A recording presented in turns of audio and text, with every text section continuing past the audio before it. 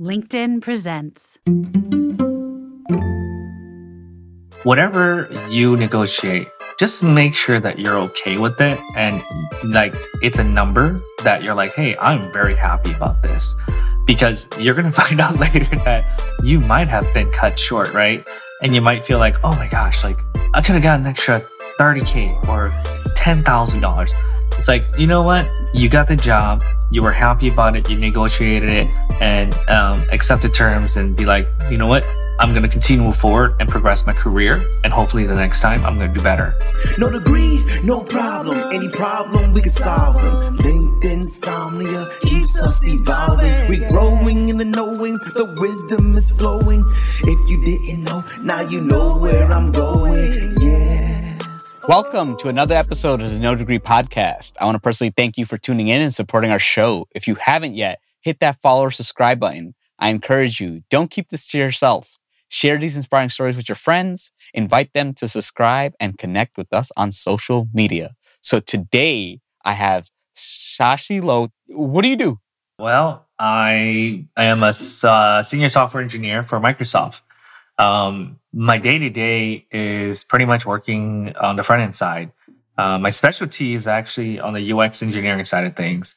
So taking design and implementing it into development, but also working with businesses, right? Like working with product, working with design, working with managers, working cross-functional. So kind of doing all that. So the current team I'm on is called the Microsoft Pricing Experience team. What we focus on is creating estimates for users. So when you go into the Azure portal and you want to kind of provision virtual machines, storage, and all of that, right? Adding Databricks to your services, all that, you kind of want to know how much it's going to cost you because you want to increase the size of your virtual machines, your storage, all that stuff. And by doing that, you want to know what's going to cost. Right now, you kind of really don't have it. So we have an application that we've built that provides those calculations for you. So you kind of have a better idea of what you're going to be charged when you use it. So I think the cool thing is that there are like 150 different teams. That means that there's 150 different calculations. Wow. And all that. A lot of business logic. Every team does things a little bit differently. So you kind of have to bake that in, understand the logic, understand how all these things kind of tie in.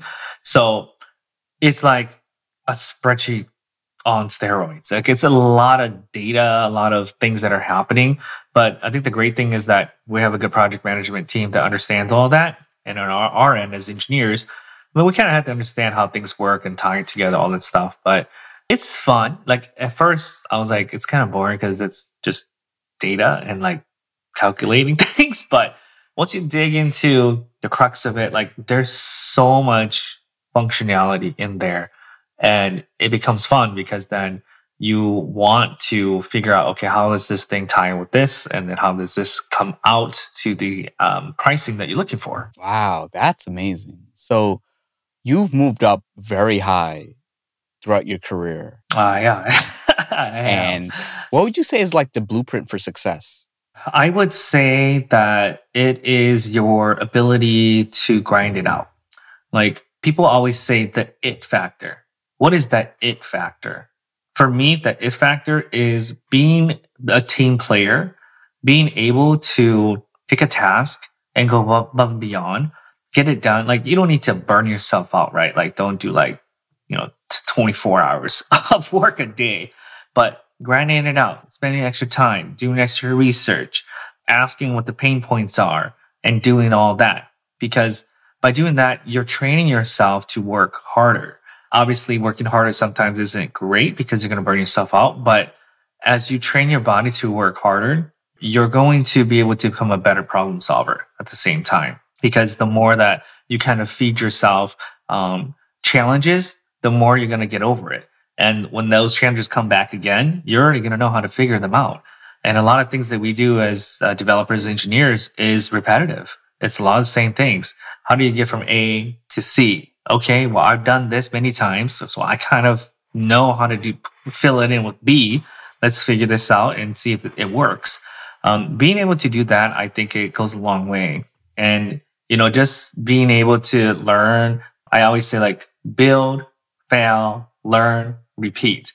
Because as you keep that concept going, you're just going to continue to build something different, gather from that mistake, learn from it, and then do it again. And you just keep repeating that cycle. You mentioned it's like a skill you build. Like a lot of people, it's not just one day you go and you work hard. And anybody who can do that typically doesn't keep doing that. Like you'll work hard for a day or two.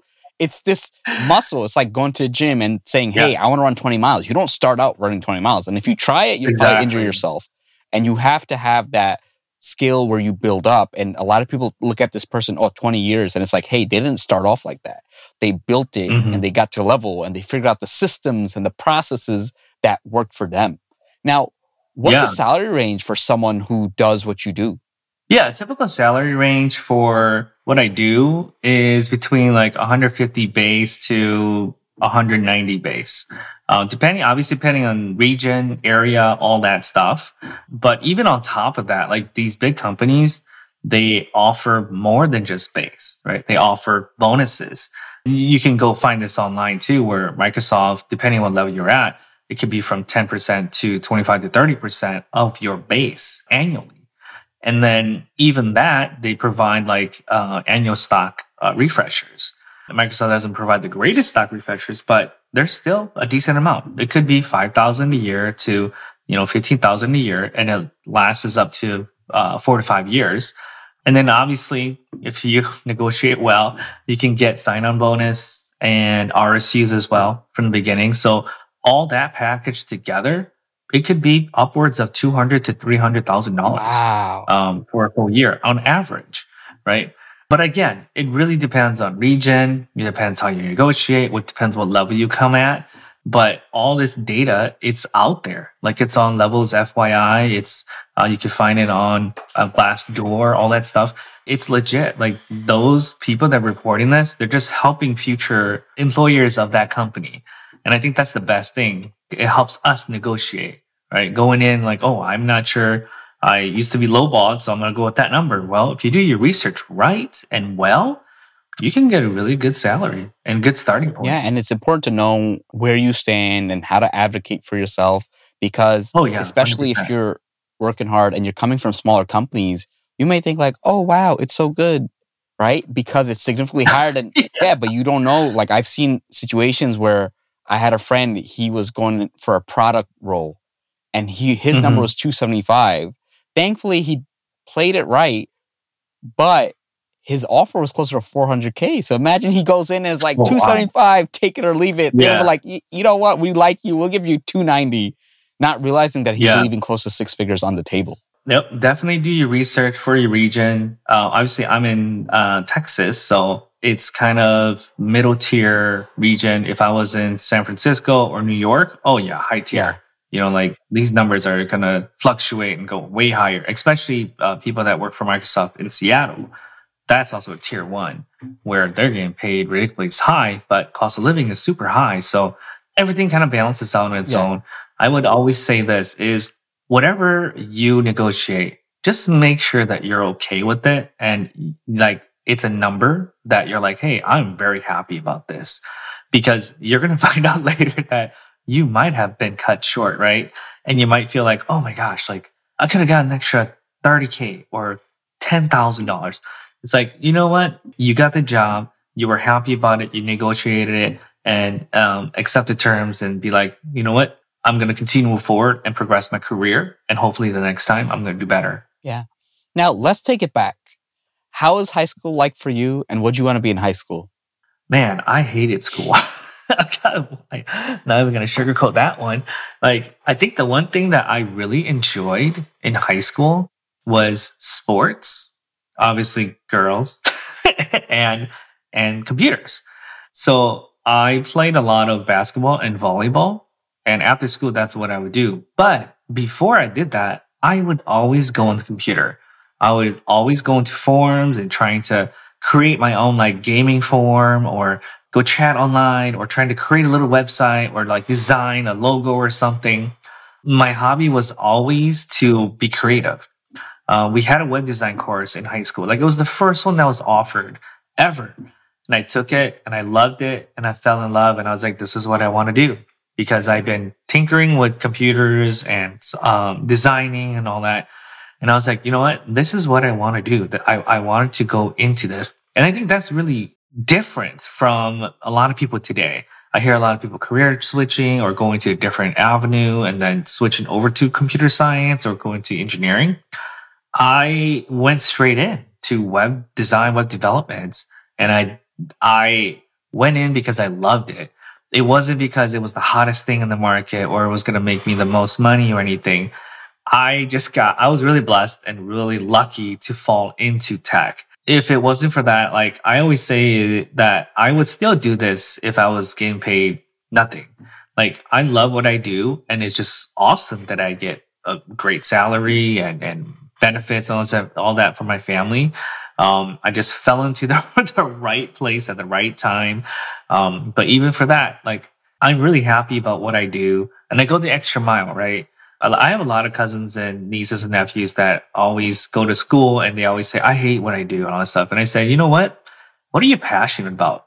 Because whatever you're passionate about, you are going to go the extra mile for it. You are going to grind your butt off for that, right? And if you don't do that, then you're not going to excel. You're not going to get there faster. You're not going to get that promotion. You're not going to want to do your job. You're not going to love it. And I love what I do. And I think that goes to why I put so much time and additional effort into what I do is because I have a passion for it. I love what I do. I love building websites, applications, working on computers and all of that. So what came after high school? What came after high school was college. I went to an art school. At first, I was like, hey, I want to get a 4-year degree in multimedia web design because that was the degree. And I was like, okay, I'm going to go in and do that. And then we'll see what happens. So I go in and like I told you earlier, I do not like school. So I'm like, I'm just going to do this to get my piece of paper and get out. I meet a friend there.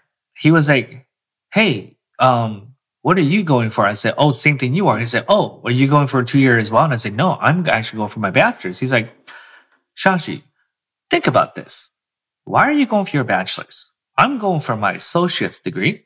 I'm going to get a 2-year degree in web design, right? And then when I get out, I'm going to be 2 years ahead of you. And I was like, hey, are you frustrated with your job search? Are you sending out resume after resume with no callbacks? If so, I have some good news. After 3 years of helping over 400 people land jobs at places like Meta, HubSpot, Google, Twitter, Amazon, Tesla, Disney, Sony, just to name a few, I created a course. In the Get Your Dream Career course, you'll discover best practices for creating a resume that stands out, and you'll also learn how to optimize your job search. It covers every aspect of the job, including resumes, application strategy, networking, LinkedIn profile optimization, interview guidance, and salary negotiation. You will also get a behind-the-scenes view of how recruiters use LinkedIn to find candidates. And of course, you'll get resume and cover letter templates.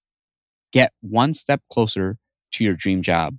Sign up at the link in the notes below. you know what? That sounds pretty good. Like, that sounds good that I could just get out early and just start working and figuring my way out into the development world. Granted, our degree was multimedia, right? Like we did video, we did design, all that. It wasn't really focused on engineering at all. There was no courses on engineering. We were taught more, it was an art school. So we did a lot of painting, a lot of drawing. Sure, we built some like simple websites and stuff like that, but we did a lot of video editing, photography, and all that. So when that hit me, I was like, you know what? I'm going to switch and just do my 2-year and get out of here and go to work. So that's what I did. I bounced to another school, but came back because I was like, you know what? I just want to finish this off. So finished that off, graduated, and then right away was looking for an internship and got one as a designer. And so definitely I would say that school did not teach me much. I am self-taught more than anything. The teachers, there's maybe 1-2 good teachers there, but that school basically just wanted your money. Didn't have great teachers, no good curriculum or anything. Went away making 1 or 2 friends, but overall, the passion that I had to be a designer or developer was always there. So I pushed myself to learn, I pushed myself to grow and all of that, even after school. Wow, that's awesome. So how was that first job as a designer and how'd you go about learning on the job? Yeah, so I got an internship for a company called Weber Shandwick, and basically, what my job was to build these media kits. So I had to, come up with some simple design. It's like email newsletters, right? So I had to design some newsletters for certain companies with content and all that, and put it together. And some of them were built in Flash. And if none of you know what Flash is, you don't need to know. It's all deprecated. It's gone. But building in that, I was able to work with some developers as well. And so what I was seeing them do was actually doing all the hard work. And for me, I'm like, well, all I'm doing is like kind of pushing things together and designing things. That's cool, but I actually want to do what they are doing as well. After work, like I would go home and kind of try to build my own websites from scratch, or building my own form from scratch, and kind of understanding how it all works, because my curiosity was there now. Like at that point, there was no distinction between like front end or back end. It was just engineer or developer. That's all you were. And so I was like, well, that's what I want to do. So I did design development a little bit as well. So what's the difference between engineering and development? For me, developer is more like a web developer, where they're focused on the website side of things, and more agency type of work, where you're building websites with WordPress, Drupal, HTML. Sure, you can build it with React, all that stuff, but it's more website stuff. Engineering is more software based, where you're building applications, a SaaS company, or working with a huge company where you're building products, right? And that's where I kind of see the difference. I don't even know if there's a difference, but in my eyes, that's what it is. The reason why I say that is because I've been in all these industries. I've been in the web design industry, web development, and the agency, software engineering side of things, and kind of the full spectrum of engineering and development. So having that understanding of like how all these things work, and kind of the pros and cons of everything, it was able to give me the experience that I have today, where that's why the differentiators for me are kind of web-based and software-based. Yeah. Because I've been like looking at careers for a while. I feel like engineering is a term that has really popped up in the last 5 to 8 years.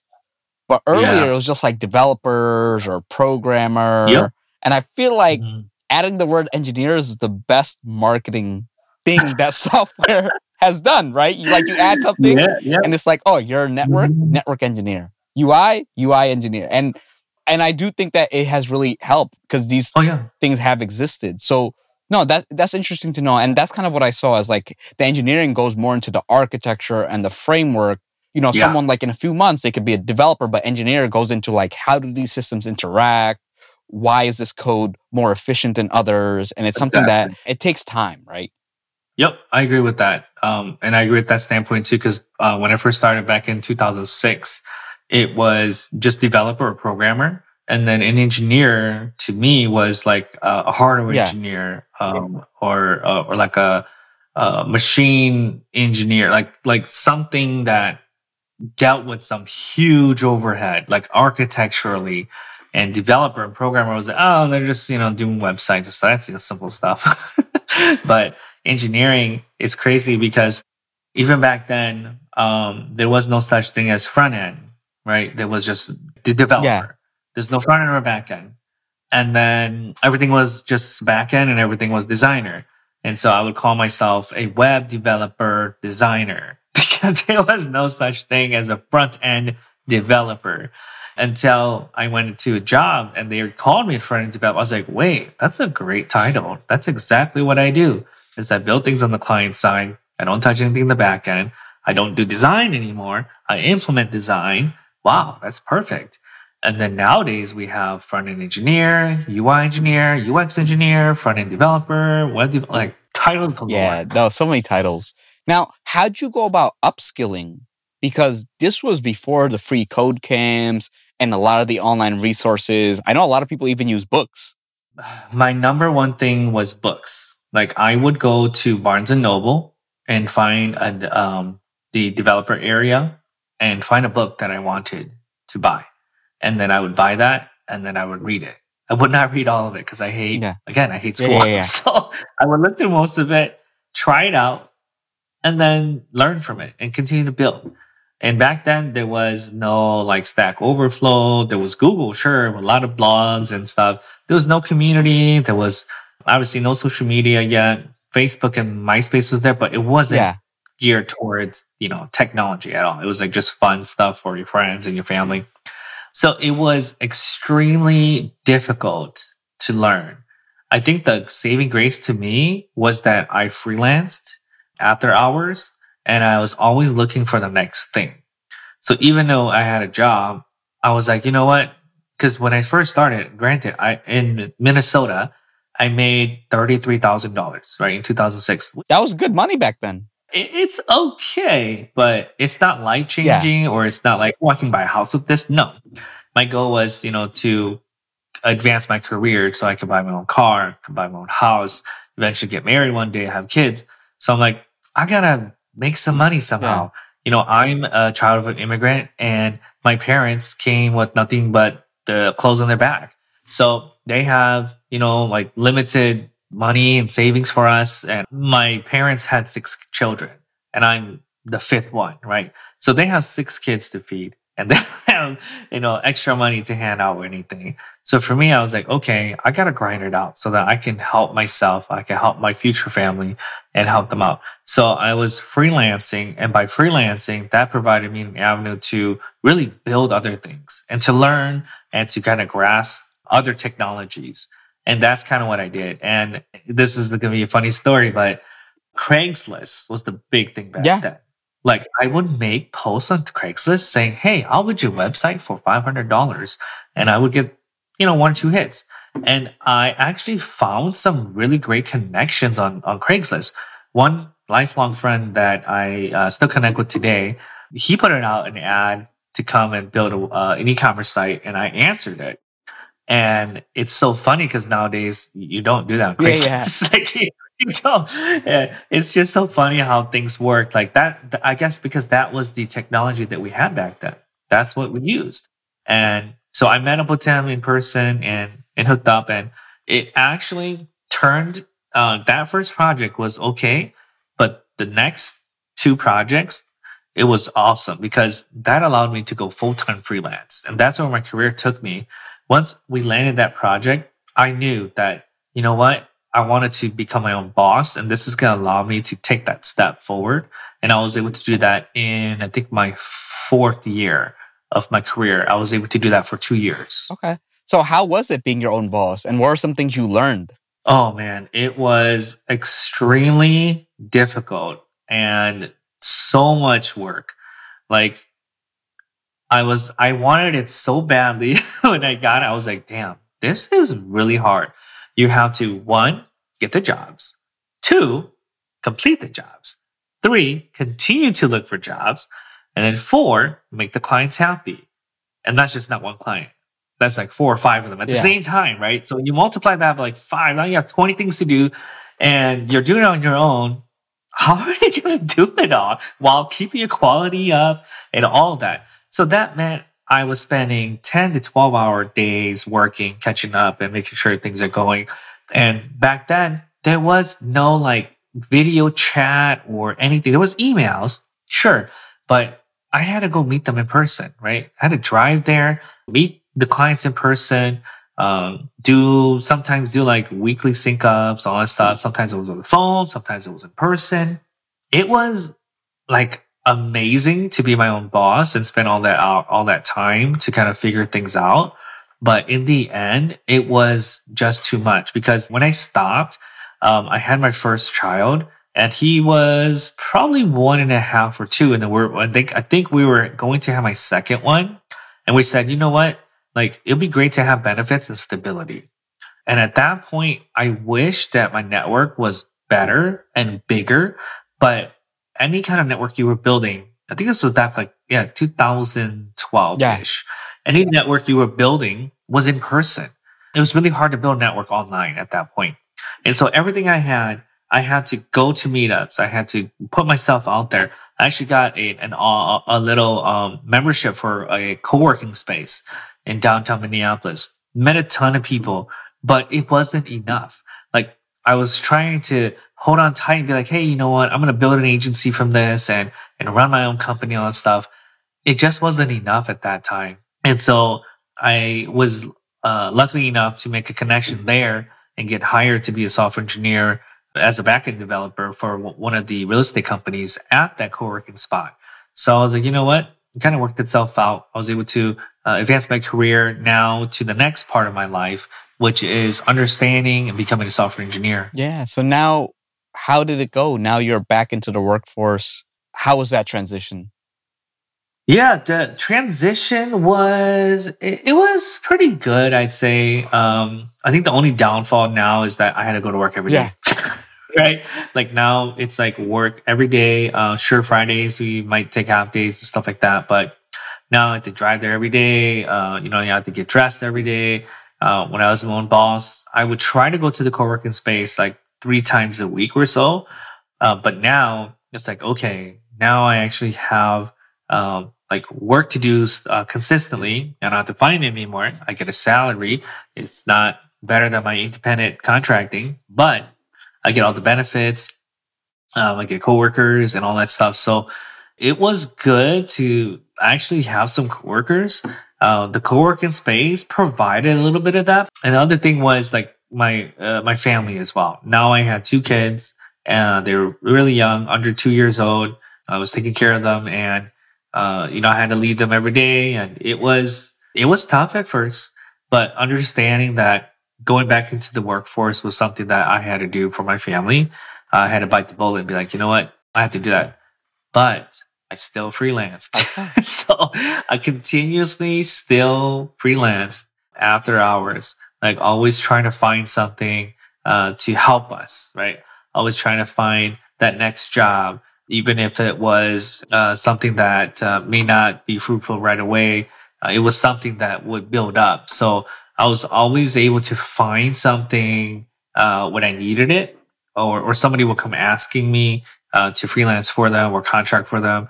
I've turned some things down as well, obviously, but there's been some opportunities that are presented to me that have been tremendous for my family and I. Yeah. So how is it when you're running your own business while working? Like, was it easier in some aspects because you kind of only chose a few clients? Were you able to raise your prices because you didn't depend on it? What were some of the benefits of that?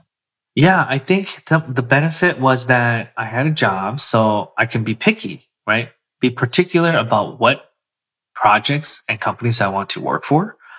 So I was able to turn some down and accept some that I was like, hey, you know what? They're paying more, or this is a good company and I want to work for them. The downfall was that I had a day job. So I'm not going to work on any of those projects or even like do anything with them until after hours. And for some of them, they kind of didn't want that. A lot back then, contracting was, hey, we want you to come on site, work during working business hours so we could communicate. But I was really clear with the ones that I accepted, and the ones that accepted me was, hey, you know what? I can still communicate with you via email or phone, but I can't do any of the work. I can do the work after hours. And I think that was kind of tough at sometimes too, because I'm working 8 hours, right? I go home, spend time with my family, and then in the evenings, I work again on freelance. And it could be for 3 to 4 hours. So that constant grind was something that has been with me throughout my career. And as we talked about earlier, is that grind, right? I think I trained myself that it's not that I needed it, but when I want it and I can fit it into my schedule, it's an easy flip of the switch for me. Like I can do it and I can just go and grind it out. Opposed to if I've never done it before and you give me a project now and be like, oh yeah, sure, I can spend 20 hours on it. No, I probably can't, because you have to learn how to balance your schedule. You have to learn how to be efficient because, I'll be honest, like during the day, like sometimes you're just browsing YouTube, like browsing the internet, you're wasting a couple hours of work. And okay, now I get it. I'm gonna get down to it. When you're contracting and freelancing, every minute counts. Like you're wasting time, you're wasting your own time, and you're not going to get the deadline done. Sure, you can build a client, but that just means that you can't get more work later. The sooner you get it done, the quicker you can find the next job. Yeah. Now, how'd you continuously move up in your career? I think one thing that really helped me was I'm always looking for the next thing, right? I'm always like, hey, what's next? Sure, okay, I got this middle tier level role. What's next? How can I get a senior? Okay, now I got it. What's next? How can I become a leader? Okay, what's next? Now how can I become a manager? Right? Like I'm always like looking for the next thing. And I think that drive has helped me kind of mold myself into what I am today. Because without that drive, I don't think I would be in the position I am. I would probably just settle for something and be like, oh, it's fine. It is what it is. But no, I'm always looking for what's next. And it's not even like money based either. It's more like success based or just kind of marking things off my bucket list, right? Like these are the things I kind of want to do. And sure, the finances come with it, which is great. But it's more so, hey, this is what I want to do. I want to become this one day. I want to do that one day. I still want to own my own company one day. I still want to build an agency one day, right? These are things that I strive for and I still want to do. And knowing that those are my goals, I create mini goals to get there, right? Like if I want to own my business one day, well, that means that I have to create some financial freedom to get there, to save some money that eventually, if I do get there, then I can have a life savings to do it. Because when I do it, I can make a little, be a little bit riskier and start that. So there's like little goals that I kind of have set in my mind. I do that. I don't write them down, which I should, but it's in my mind. Like, okay, these are the incremental things that I want to do, and this is where I want to get to. Obviously, I can't get there overnight, but I need to work my way to get there. And nowadays, I'm very intentional about that. Like when I started with Microsoft, I was hired on as a senior engineer, and I told them right away, and I say, hey, my goal for the past 4 years has been to become an engineer manager. When I was at this company and that company, I told them that, and they didn't have any opportunities, or they just didn't give me any opportunities to get there. And by doing that, within 3 months, we had an opportunity come up. I'm not a manager yet, but they were like, hey, we know that you want to do this. We have an availability for you to shift over to lead this project. By leading this project, you're going to lead the architecture, you're going to lead the resourcing and everything. Pretty much what a manager does. And I said, okay, let's do it. So by doing that for the past 6 months, it's been such a grind, but they've put me in situations where I know that now, when it's all said and done, I should be able to move up to that level and to that title because they put me into that position. But I had to be intentional about it. If I wasn't, I don't know if they would have known that that's what I wanted to do. But because that became available, my manager fought for me and said, no, I want him to do that. I know I can trust him and he wants to build up to this. Let's give him this opportunity. Wow, that's amazing. Now, what would you say broke you into Microsoft? I would probably say, well, obviously my experience really helped out, but also a cultural fit. I jive really well with all the employees that I have, and being able to understand kind of what they're going through, because obviously when you interview, you don't know what type of person they're looking for, what kind of character, what kind of skill set. There's mumbo jumbo on the job description, right? I want React, I want this and that. But there's something specific that they're looking for. And what I had was I had a track record of going to companies when they were rebuilding their application or website and being a part of that process from the beginning, building it from ground up, right? Like a greenfield application, building it from the ground up. And the questions they asked me was, hey, what would you do if you were to refactor a piece of code that was pretty large, right? And so because I already had that experience, I think my answer really drives well. What's really good for them, it was pretty much, well, I would do it in an iterative approach, because if you dive right in, it's going to be too hard. So I would start with something that's really small, maybe one of the smallest components that you have, convert that over, and then learn from it, and then go on to the next one that's a little bit bigger. Do that one again, and then as you get to the largest one, you already have all this learning, and then you can put all that learning into that big piece of component, and the functionality should be way easier to complete. And then when I got hired, we didn't do it right away, but we did eventually get to that point. And I believe that really helped sell myself. There was the experience I had, but the ability to sell myself as well. I'm really good. I think I am at my soft skills, but my technical skills, and if I interview, do live coding, stuff like that, I suck at it. Like, I hate it and I suck at it. I don't practice it that much at all, but I had to force myself to do it because I know that a lot of interviews, that's what they do. You got to play the game. So I did do some live coding with them, but it wasn't that challenging. It was more so practical coding. And so I was able to pass that round. But the technical side of things, I thought I did okay. I don't really answer technical questions that well because I'm a doer, right? If you give me the task, I know what to do. I know how to do it. Technically speaking, how does it work and all that stuff? Sure, on the high level, I can talk about it, but on the low level side, I may not know the technical terms of how to put these things together, but I know how to build it out. Nice. Now, you obviously have like a long career. What would you say you're most proud of? I am most proud of the people that I have trained. I have had the opportunity to work with interns, with some junior developers, even some mid and senior level developers too, that I have been able to train and help. My focus is on the UX side of things. So the reason why I say the people that I help is because it's like a big achievement for me, or like it warms my heart when I'm able to help someone change their trajectory. In one case, we had an intern come in at an agency that I worked at. He came in really raw, fresh out of college, and it was a 3-month intern. So I had him for a month and a half, and my other engineer had him for a month and a half. He came, he hopped on with me. I worked with him almost every day. And then when it was said and done, we couldn't hire him because we had no resources, right? So he was able to find a job right away for another company.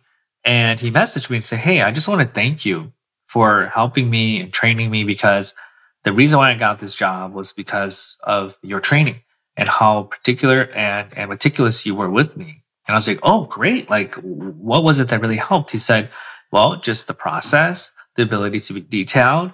And when I went to the interview, it was really easy. I was able to get it." And I was like, "Wow, like that's amazing. Like that just resonates with me. Like I obviously my career has been amazing, but the people that I've impacted, I think, mean more to me than my own career."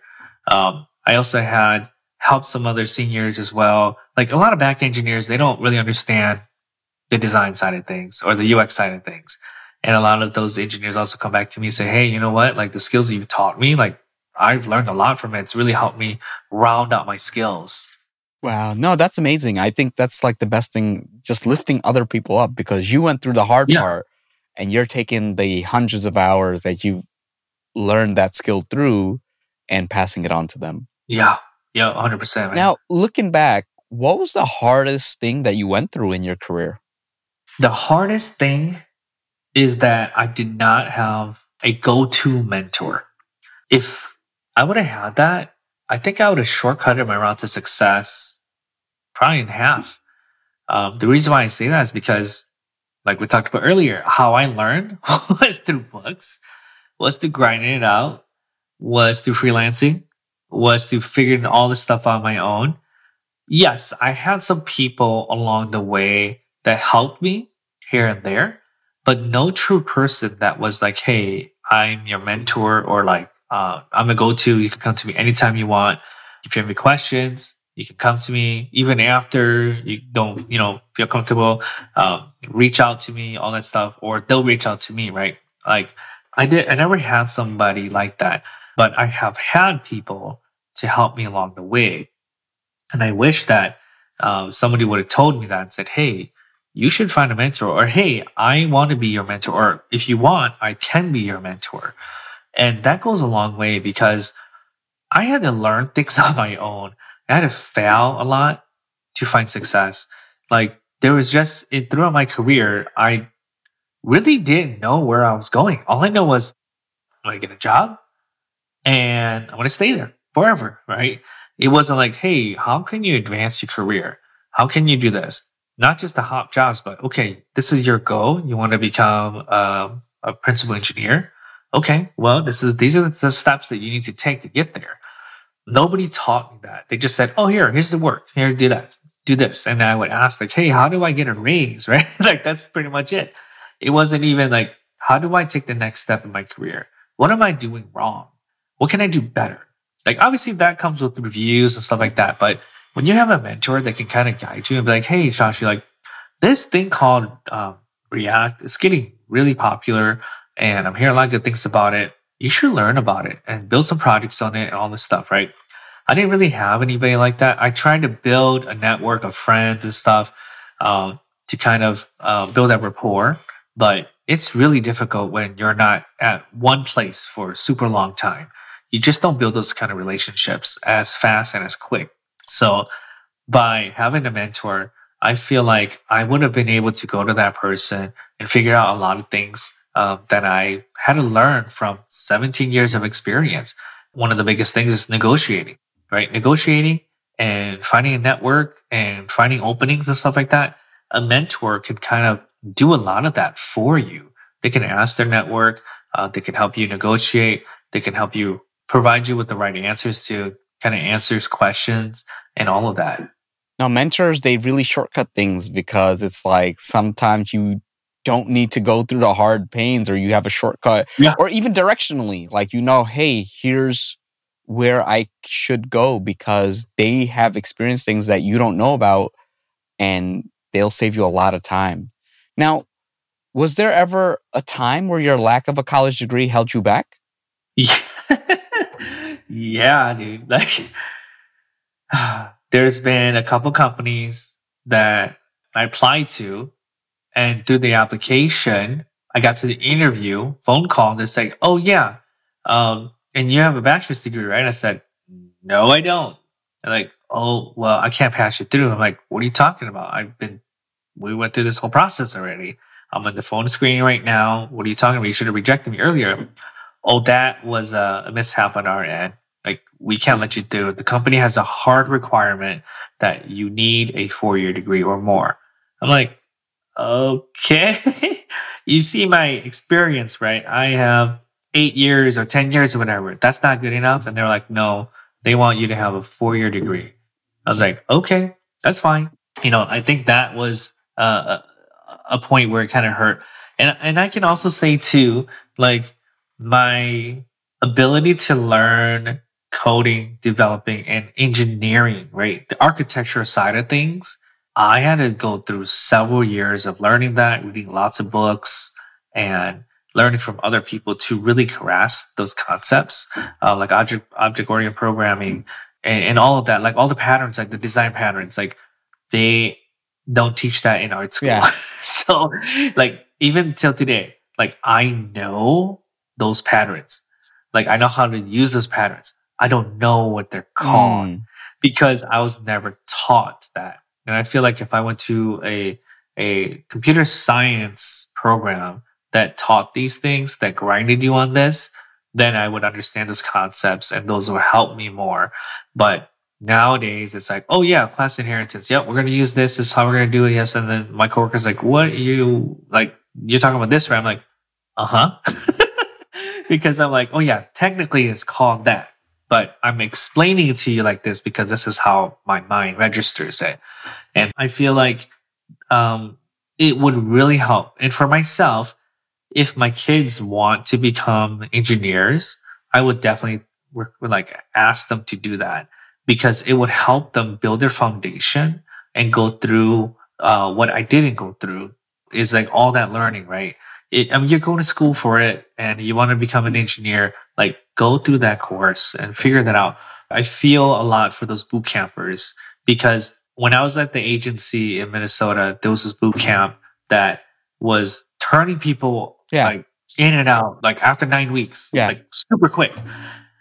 And every single one of them that I interviewed said the same thing. I was like, what is going on? These are like robots or something. I asked them different questions. They answered all the same. Like I'm telling you, all 10 of them answered things the same.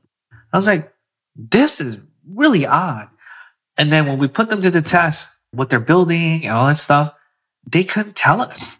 Like, it was like, wow, like I can't even refer you for an internship. That's where the guy I was talking about that got the job that was able to intern for me, he came from a 2-year college, but they were specific in engineering. And when we interviewed him, he was pretty good. But then all these other boot campers were like, whoa, some of these have like microbiology degree. One of them was like an astrophysicist. And I'm like, whoa, like these resumes are amazing. But they come in and we're talking to them about tech and they're like, I've only touched JavaScript. I've only done this in CSS. All of that. Like, we're like, whoa, man, this is a no-go. Like you need more experience. You need more for where we're at. We can't risk that, right? Like I can't handhold you right now. You definitely need to go learn more before you come back.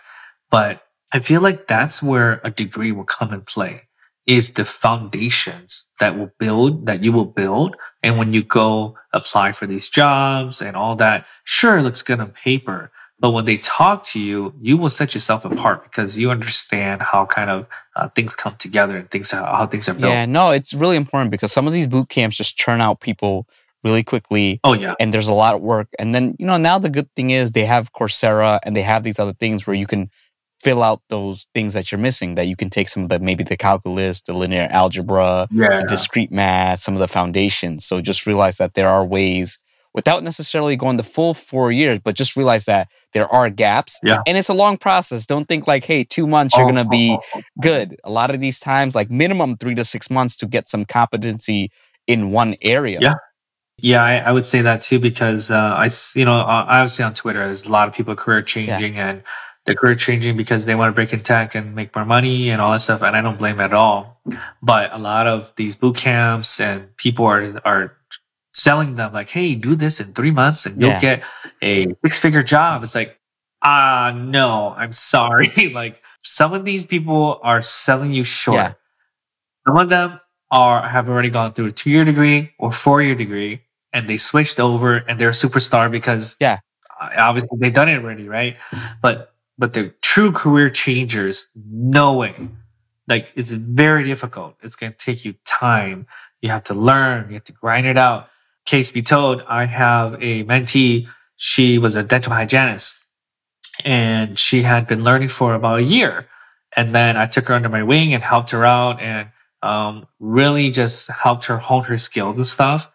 Even by doing that, it still took her another year to grind it out and to really fully break into tech and find a full-time front-end developer job in New York. And afterwards, I saw her work and I was like, who wouldn't hire you? Like, your work is amazing. Like, you're so detailed on stuff. She's like, yeah, well, I learned from your example and your project and all that. And I was like, that's fantastic. Like, that's the kind of grind that everybody needs to make, is to strive for that excellence. Because in my example, like I built it maybe 4 or 5 years ago, and it was very detailed and very broken up and very decoupled, like very enterprisey, right? And she built hers similar. She said, yeah, every day I would just look at your code and learn from it, reverse engineer it and understand it. And I was like, wow, like I didn't really tell you to do that, but you're doing it on your own and you're really learning. And I think that's what it would take, is a career switcher to go that distance, to grind it out, to understand, to truly grasp it. Because even after a few months, like there's no way. Like I've seen, I do portfolio reviews. I used to do it every Friday. I do it once a month now on certain Fridays. And the amount of portfolios I review that are really good are Yeah. maybe 5%. Like 5% out of the 95%. That's really bad. Yeah. And I'm very honest in them. And I always say, hey, this is not good enough. The reason why I'm really critical about that is because I want you to succeed. And I want to be honest with you because if I'm a hiring manager and I see this, I'm not even going to look at it. And I want to help you by saying, look, you need to do this, you need to do that, use a template or do this and that to get yourself a chance. If you don't have that chance, you don't even have an opportunity. And then a lot of people, I'm sure you might have some too, that they come to me and say, hey, I've been applying like for 100 jobs and I have 0 callbacks. And I say, okay, let me see your resume. Let me see your portfolio.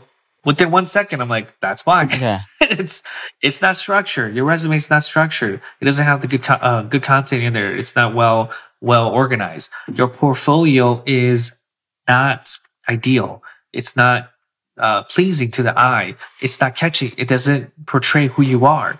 Like you really need to revamp these things because nowadays you have split second, like a couple seconds to prove yourself and for recruiters and hiring managers to kind of to catch their eye. Yeah, no, and it's so true because a lot of times I see some people, hey, I applied to 200, 300, 400, 500, whatever, X amount of jobs. I'm not getting any callbacks. And it's like, look, the resume and the portfolio. And a lot of those times you have to have that introspection and the awareness to be like, all right, something's not working.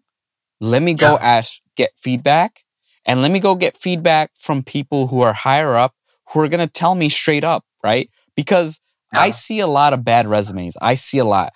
But I'm not going to go to someone and say, hey, your resume is bad because a lot of people get offended.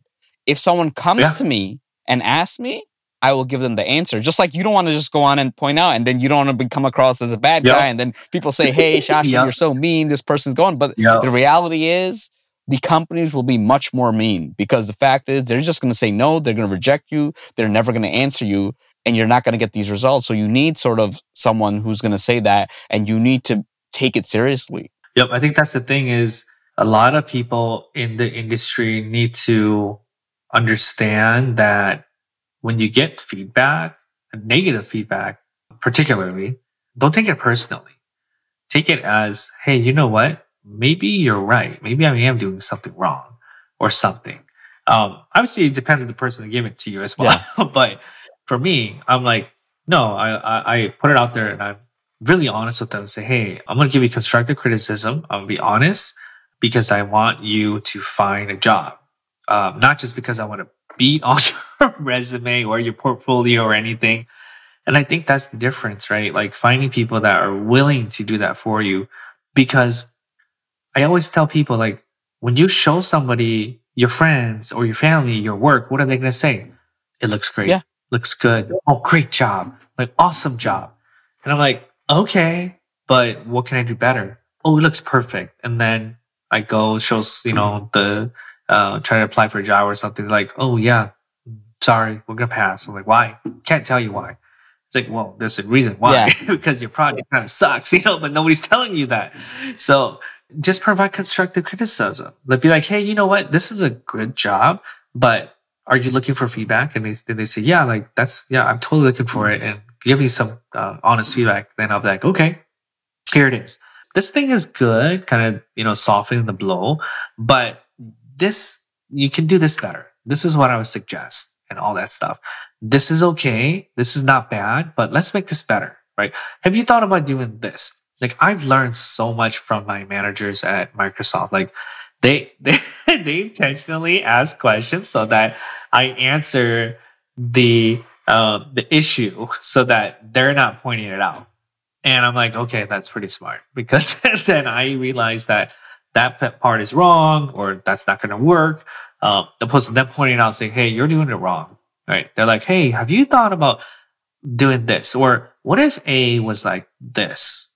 And then you think about it, you're like, oh yeah, you're right. Like that's better. That's more efficient, or that's going to look better. And so by doing that, I think guides their brain to understand that, oh yeah, like this, I'm trying to tell you that there's a better way to do this, but you have to come up with that conclusion yourself so that it can help you move forward. Yeah, no, that's awesome. Now, this is going to be a very different question.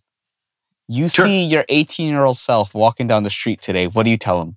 I tell him that everything is going to be okay. That going into this career that we love so much is going to pan out in the end. That we're going to be blessed with a great life and a great family. Because I think when I was 18, I didn't plan anything. I was just living life. And I was just like, you know what? I'm just gonna see how things go. But once I hit like 20 or so, like I don't know. I was just always thinking of the next thing. Like, okay, now I got a job. Now I get an apartment. Now I got an apartment. I gotta get a house. Now I gotta get a house. I gotta get a family. Now I got a family. I gotta get a minivan. I got a minivan even before I had three kids. Like, I got an SUV before I even had one kid. And people are like, why are you getting such big? I'm like, because I'm planning for the future. So always doing that. So I would definitely tell myself that continue down your journey. You're going to be okay. But again, going back, find a mentor. Find someone in that industry that you can ask to specifically guide your career and be a mentor for you. Yeah, no, that's amazing. You dropped so much knowledge. Just want to say really appreciate that. Thank you. Thank you so much for sharing your story and really look forward. And I know that when you become that engineering manager, the people under you are going to be blessed to have someone like you. Oh, I hope so. Sometimes I don't know if I do a good job. Yeah, I think you'll do a great job. Thank you for your time. Thank you, man. Another great episode. Thank you for listening. Hopefully this information was valuable and you learned a lot. Stay tuned for the next episode. This show is sponsored by you. No Degree wants to remain free from influence so that we can talk about the topics without bias. If you think the show is worth $1 or $2, please check out our Patreon page. Any amount is appreciated and will go towards making future episodes even better. Follow us on Instagram or Snapchat at No Degree Podcast, on Facebook at facebook.com/NoDegreeINC. If you want to personally reach out to me, connect or follow me on LinkedIn at Junaid Iqbal, spelled Jonaed, last name Iqbal. Until next time, no degree, no problem, nodegree.com.